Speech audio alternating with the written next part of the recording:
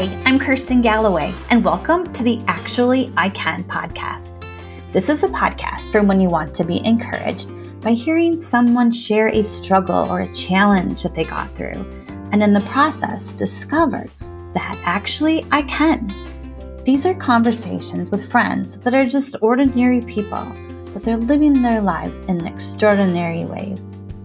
Thank you to the talented Lacey Canfield for the music you hear playing in the podcast. Please check out her latest album, Dreaming in Color, on iTunes. I hope you enjoy this bonus episode where instead of conversations, I'm going to share some book recommendations. And it was funny because I realized after putting this list together, the fun fact that these are all actually I Can stories, which is pretty cool. However, I want to tell you these aren't necessarily stories where God is part of the I can or even part of the plot. They're for sure not what you would call quote-unquote Christian fiction. However, I think that these stories help me to understand perspectives of people who live lives that are really different from mine, and that helps me to expand my thinking and my ability to love others well. I hope you feel the same way. There's a favorite quote from one of these books, and I thought I'd read it to you just to get this kicked off. It's from The Girl Who Fell from the Sky. The way Rachel looked at me, big tears on her face, no sound. She was a step away. Maybe the step is there forever. She knows the word. She is black. I know she is not a word. If she is just a word, then she doesn't have me. As always, thanks for listening, and I hope you enjoy these recommendations.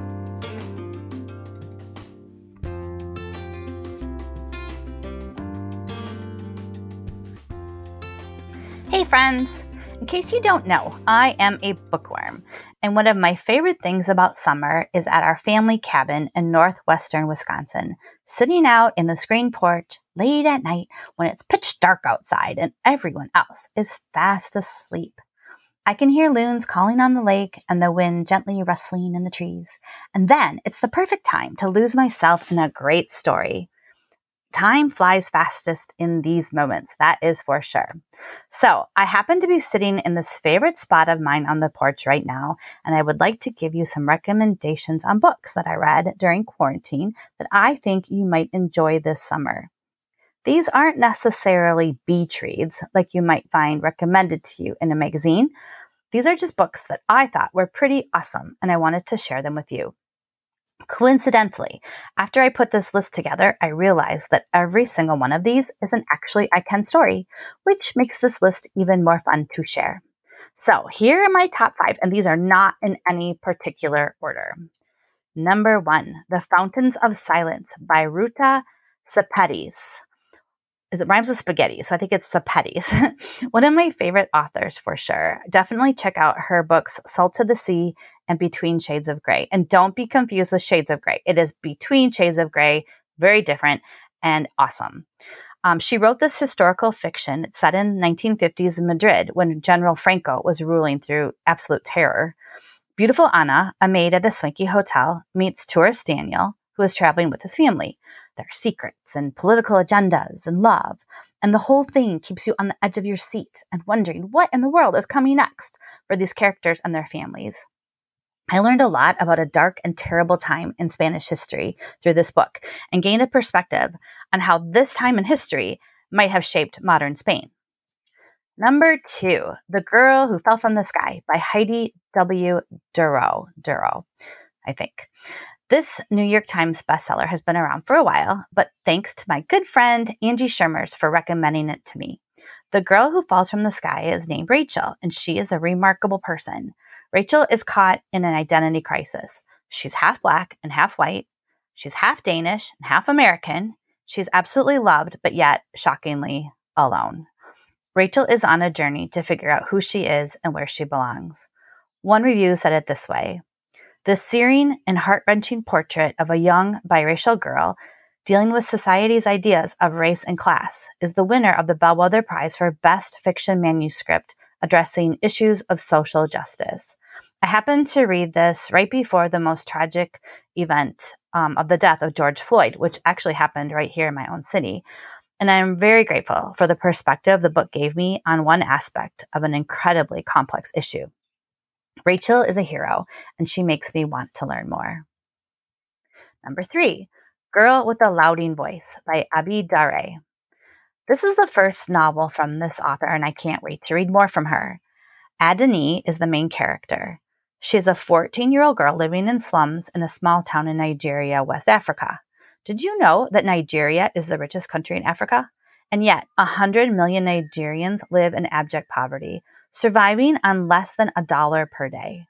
Adeni absolutely craves an education because she believes it is the one thing that can change her life.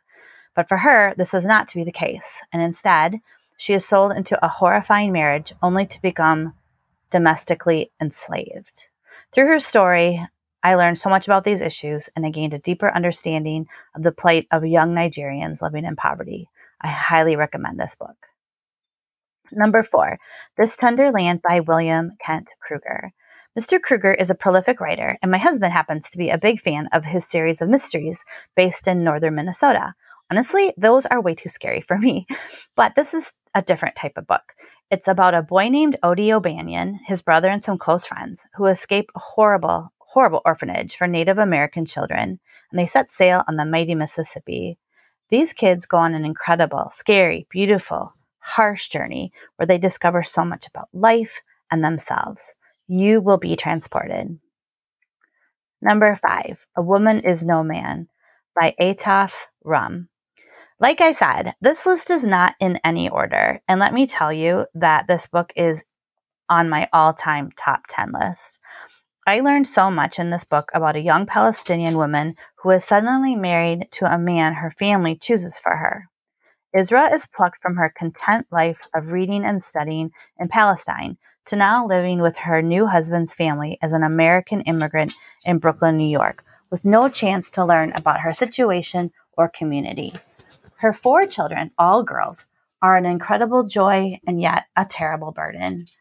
This story opened my eyes to a very scary, difficult, and closed-off culture and what it takes to survive under those kinds of conditions.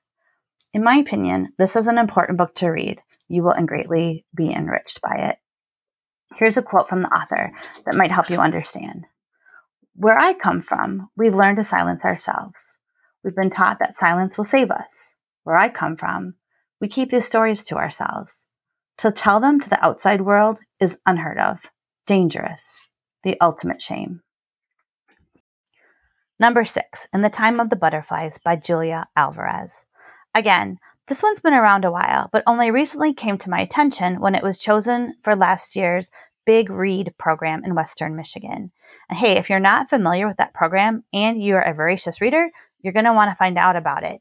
Check out my episode notes for more information. I have to tell you, I was completely clueless about the 1960s Civil War in the Dominican Republic. This historical fiction gave me such an education. And The Time of the Butterflies is based on the story of the Mirabal sisters, who were political opponents of the Trujillo dictatorship. In some ways, these girls were completely relatable. They had sister relationships, big career dreams, boyfriend crushes, and yet they were also incredibly brave heroines, standing up to a terrifying regime through secret meetings, gun running, conspiring to hide freedom fighters. This is a book that taught me a lot about a time and a place I knew nothing about. And yet, the story of the sisters, the Butterflies, is a transcending story of courage and love that is both familiar and beautiful. Okay, I said 5, and that's a total of 6 books. Oops. Yet, there are still so many more. So here are a few titles that I've read recently that I also recommend, and I'll make these really brief. First, When We Were Vikings by Andrew David MacDonald. This is an incredible story of a girl with fetal alcohol syndrome and her big brother, and how they stumble through life to overcome what feels like unending challenges. It's very inspiring and eye-opening look into living with fetal alcohol syndrome. The Giver of Stars.